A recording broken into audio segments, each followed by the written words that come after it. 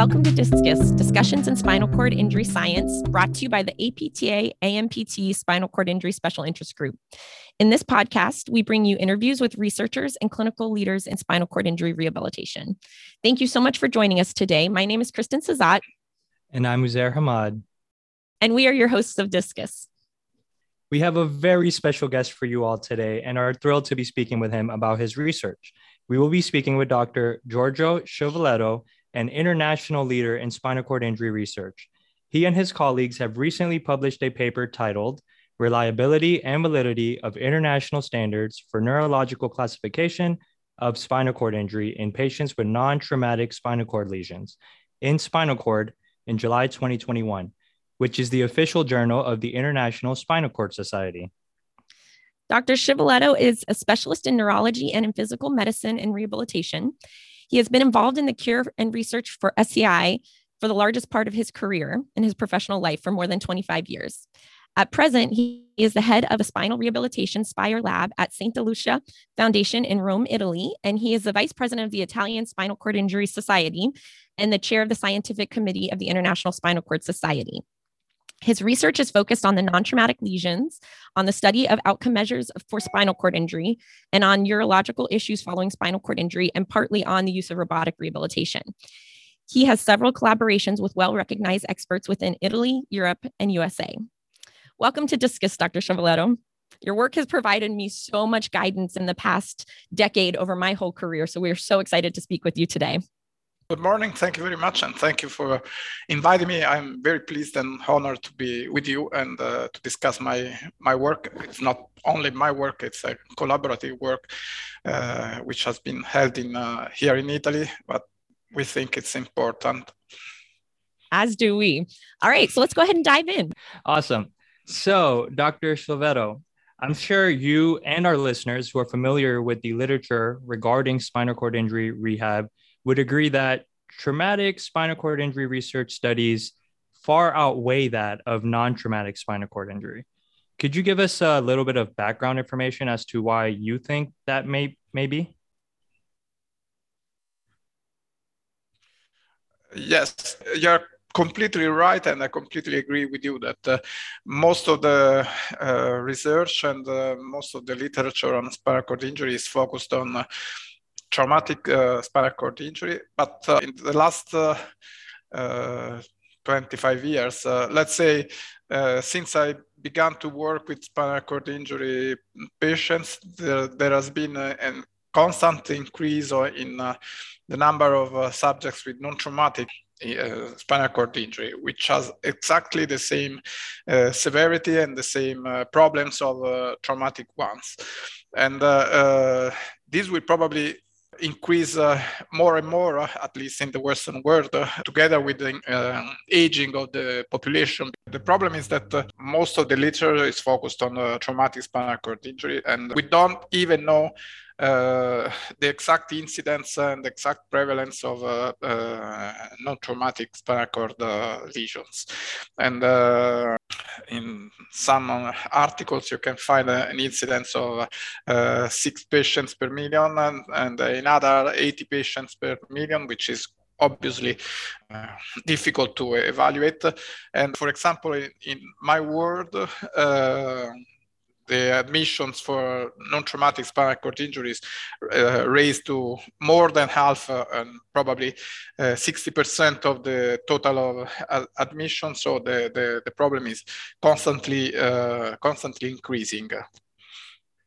And the reason why I can't completely explain why this happened, probably because subjects with non-traumatic spinal cord injuries have less severe lesions or are usually cared for in neurological wards or in geriatric wards, and they don't get admitted to specialized spinal cord units, which is a mistake per se, because the consequences of non-traumatic spinal cord injury are exactly the same of traumatic ones, and the right place to be cared for these patients is a specialized spinal cord unit like the non-traumatic counterparts. Yeah, you make a great point. People with traumatic spinal cord injuries are usually brought to trauma centers or specialized spinal cord injury care centers upon their injury. But realistically, those with non-traumatic injuries end up in a variety of local and community hospitals and outpatient clinics, not necessarily specializing in spinal cord injury. Thank you. Dr. Schelletto, as your group's paper seems to be the first to investigate the validity and reliability of the use of the INSCI in the non-traumatic spinal cord injury population, describe to our listeners what exactly inspired this study. Yes, the INSCI are the gold standard to evaluate patients with spinal cord injury, and both because they are common language and they describe quite clearly the situation of a patient, and I can send the patient to the US or to Japan by describing his motor scores and sensory scores and level of injury and completeness of injury, and they have a strong prognostic factor importance.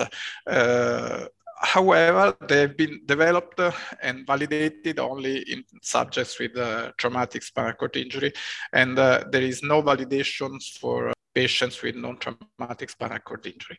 I discussed this with other researchers involved in non-traumatic spinal cord injury several times, and at the end, I had the chance to study this issue, and had people working with me who were interested in studying these issues, and we started the project.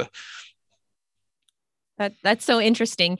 As a clinician who treats, in a spinal cord injury clinic every day, we use the INSCI in traumatic spinal cord injury to have conversation with each other, to guide our conversation with our clients, to guide our prognosis based on the literature.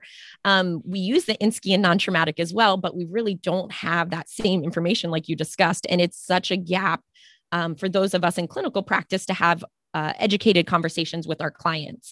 So after the release of this study, it's going to be so beneficial for future research to be able to use this tool so that way we in the clinics can have better educated conversation with our clients.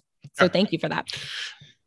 Yes, and I forgot to say that one important part of this, the use of the INSCI are the research, because the INSCI are often used to evaluate patients at the baseline examination, and sometimes they are also used for as an outcome evaluation, although they are not the most precise outcome tool.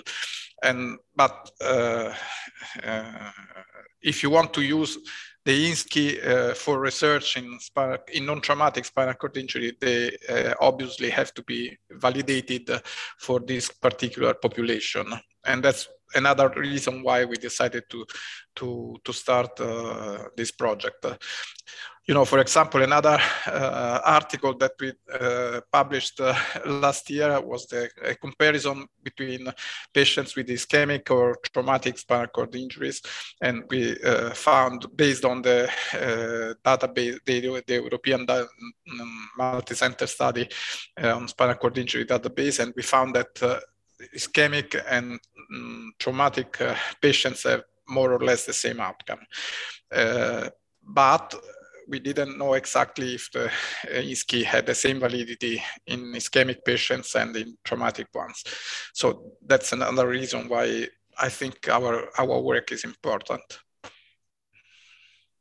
Absolutely. So let's dive a little bit deeper into that then, because I think it'll be important for our listeners to maybe understand what answer you were looking to answer in this study before we move forward. The answer we were looking is if the INSCI had the same psychometric characteristics in patients with non-traumatic spinal cord injury that they show in patients with traumatic ones. And if you want to use an assessment instrument as a research tool, or simply in the clinical setting, you have to be sure that this tool is valid and is about you have to know about his repeatability, his validity, and other psychometric characteristics that were complete. And this information was completely lacking for patients with non-traumatic spinal cord injury. So we performed this study with this in mind, trying to discover if the psychometric characteristics were as good as in the traumatic population. Fair enough. Thank you. Yes, now that we better understand exactly what you were looking for, discuss with us what the findings were from this study and maybe any limitations that you faced along the way in your project. The findings were good, but not so good as we were waiting for, unfortunately, because the INSCI demonstrated to be valid and repeatable in the patients with non-traumatic populations, but the values of this validity were lower than those that were have been found in the traumatic population in the other studies.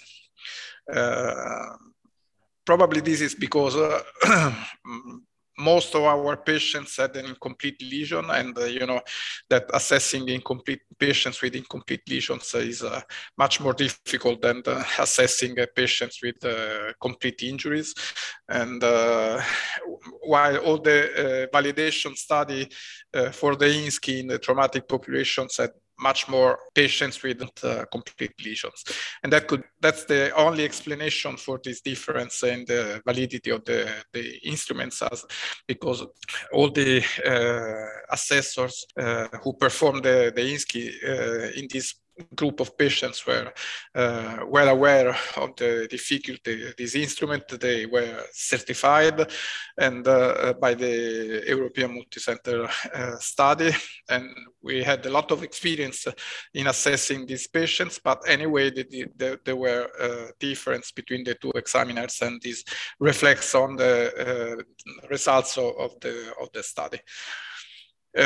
Some part of the INSCI were more valid, for example, the motor score and the completeness of the lesion and the level.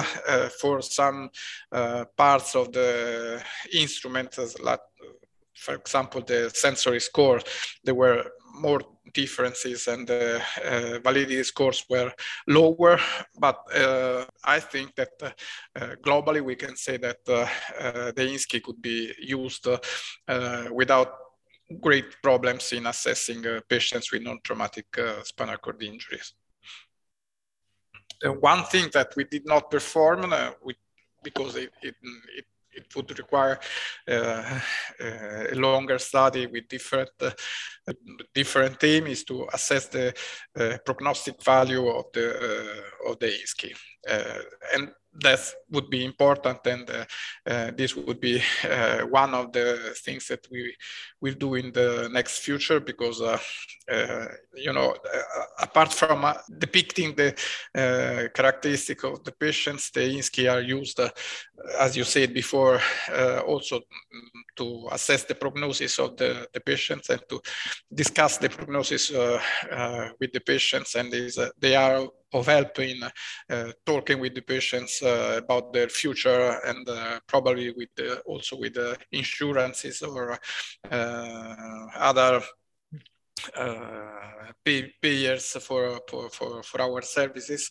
And so it would be important to discover whether in patients with non-traumatic spinal cord injury the INSCI have the same prognostic value. And we did not perform this part of the study, but we have this very clear in mind, and we do the study in the next future. That is so interesting. We're really excited to know that using the INSCI tool now in our non-traumatic population, we as clinicians can have assurance that it is valid and reliable. But we definitely in the clinical world would very much be interested in knowing that prognostic value. Here at my organization, as soon as we have a client with a spinal cord injury, we immediately have a family meeting to discuss all of the questions that the family may have about their injury. And for those with non-traumatic spinal cord injuries, we often find ourselves saying, the literature is sparse compared to that of traumatic. So we discuss someone who may have a similar injury in a traumatic and based off of the research there, but that we can't necessarily say with the same Yes. accuracy. So it would be so beneficial for us. And then also same for things like equipment selection and length of stay and things like that. It would be the prognosis aspect is a huge area yes. that would be very interesting for us. It would be beneficial. Here in Italy, we have different health systems, so we don't have to struggle with insurances for the length of stay or for other things like that, for instrument provision or something like that. But we still have to discuss with the patients their prognosis, and probably we have more difficulties with the architectural barriers because our towns are much older than in the US, and there are still apartments without an elevator, and so we have to discuss with the patients if they have not to solve the problems of architectural barriers, but to completely change the apartment because it's not possible to go back to the same apartment. And this is part of an important part of our job, and we have to base our discussion on something which is reliable and valid. Otherwise, we can tell anything to the patients. Different problems, same solution, I hope. Clinicians all across the world feel the same pains in these conversations. It's a painful conversations sometimes, and it's difficult to convince the patients of their prognosis, and this is another reason why we need to have reliable assessment instruments. Absolutely. Thank you so much. Okay, Dr. Slovetto, you've been so generous with your time. So one final question. What impact do you hope this work will have on clinical practice and for those living with spinal cord injury?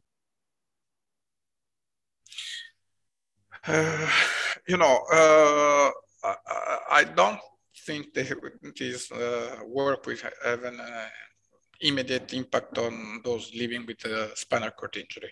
I think the important thing is that we establish that the instrument is valid, both for clinical use and for research. And in the next future, this will help, for example, researchers to decide if they could include patients with non-traumatic spinal cord injuries in some clinical trials. And if they do include patients with non-traumatic spinal cord injuries, they will be sure that they will have a valid assessment tool. For example, we are involved in a clinical trial on physical therapy with the University of Sydney, and knowing that we can randomize both patients with traumatic and non-traumatic spinal cord injury. Absolutely. And in this sense, it's our work is important, and to evaluate the results of the tool, the results of the study, and to evaluate patients before randomization. Well, Dr. Slovetto, thank you so much for joining us. Your work today that we've discussed has really laid the foundation for future studies and for a very large impact in non-traumatic spinal cord injury and clinical practice. Those not just in the research world, but those of us in clinical practice every day are really appreciative of your dedication to providing really clinical, meaningful research to the spinal cord injury community and society. It's helped me over my career. I know every time I have a question that I look to the literature, so often your research pops up. And my name pops up. Your name is there. Yes. And we really appreciate that, because sometimes the articles don't always translate into immediate practice, but yours do. So we very much appreciate the hard work you do for us. I had a very good, I must recognize, I must always thank my very good teacher, which is from the US, John DiTuno, who was based in Philadelphia. Now he's retired, and he taught me how to perform this clinical research, and he taught me most of what I know about clinical practice on spinal cord injury, and most of all, he showed me his dedication to patients with spinal cord injury, which is the most important things for us and for clinical practice. So, well, thank you so much for your important work. And thank you for talking with us here on Discus today, and for passing along this important information to our listeners. Is there anything that you would like, you'd like to leave with our listeners today before we disconnect? No, I would only try to encourage young people to join the spinal cord injury community, because I don't know in the US, but in Italy, it's more and more difficult to find young doctors on physical therapists or occupational therapists who are interested in spinal cord injury patients. And I know, and I agree that it's a difficult field of clinical practice and of research, and I know the numbers of patients is low, but anyway, it's important that they receive the right care in the right place, and so it's. I would like to encourage all young people to join our community, to join ISCOS, to join the American Spinal Injury Association, or one of the two. Both will be better, of course. But to dedicate to spinal cord injury patients. And I want to thank, of course, I would like to thank you for inviting me and for dedicating me this time to show my results, my research. Oh, it was our pleasure. Yeah, Dr. Schiavetto, thank you so much for making the time to be here. But that will be the end of our chat for today. And thank you and our Discus listeners so much for joining us for this episode today. We are Uzair Hamad and Kristen Czizat, your host. Until next time.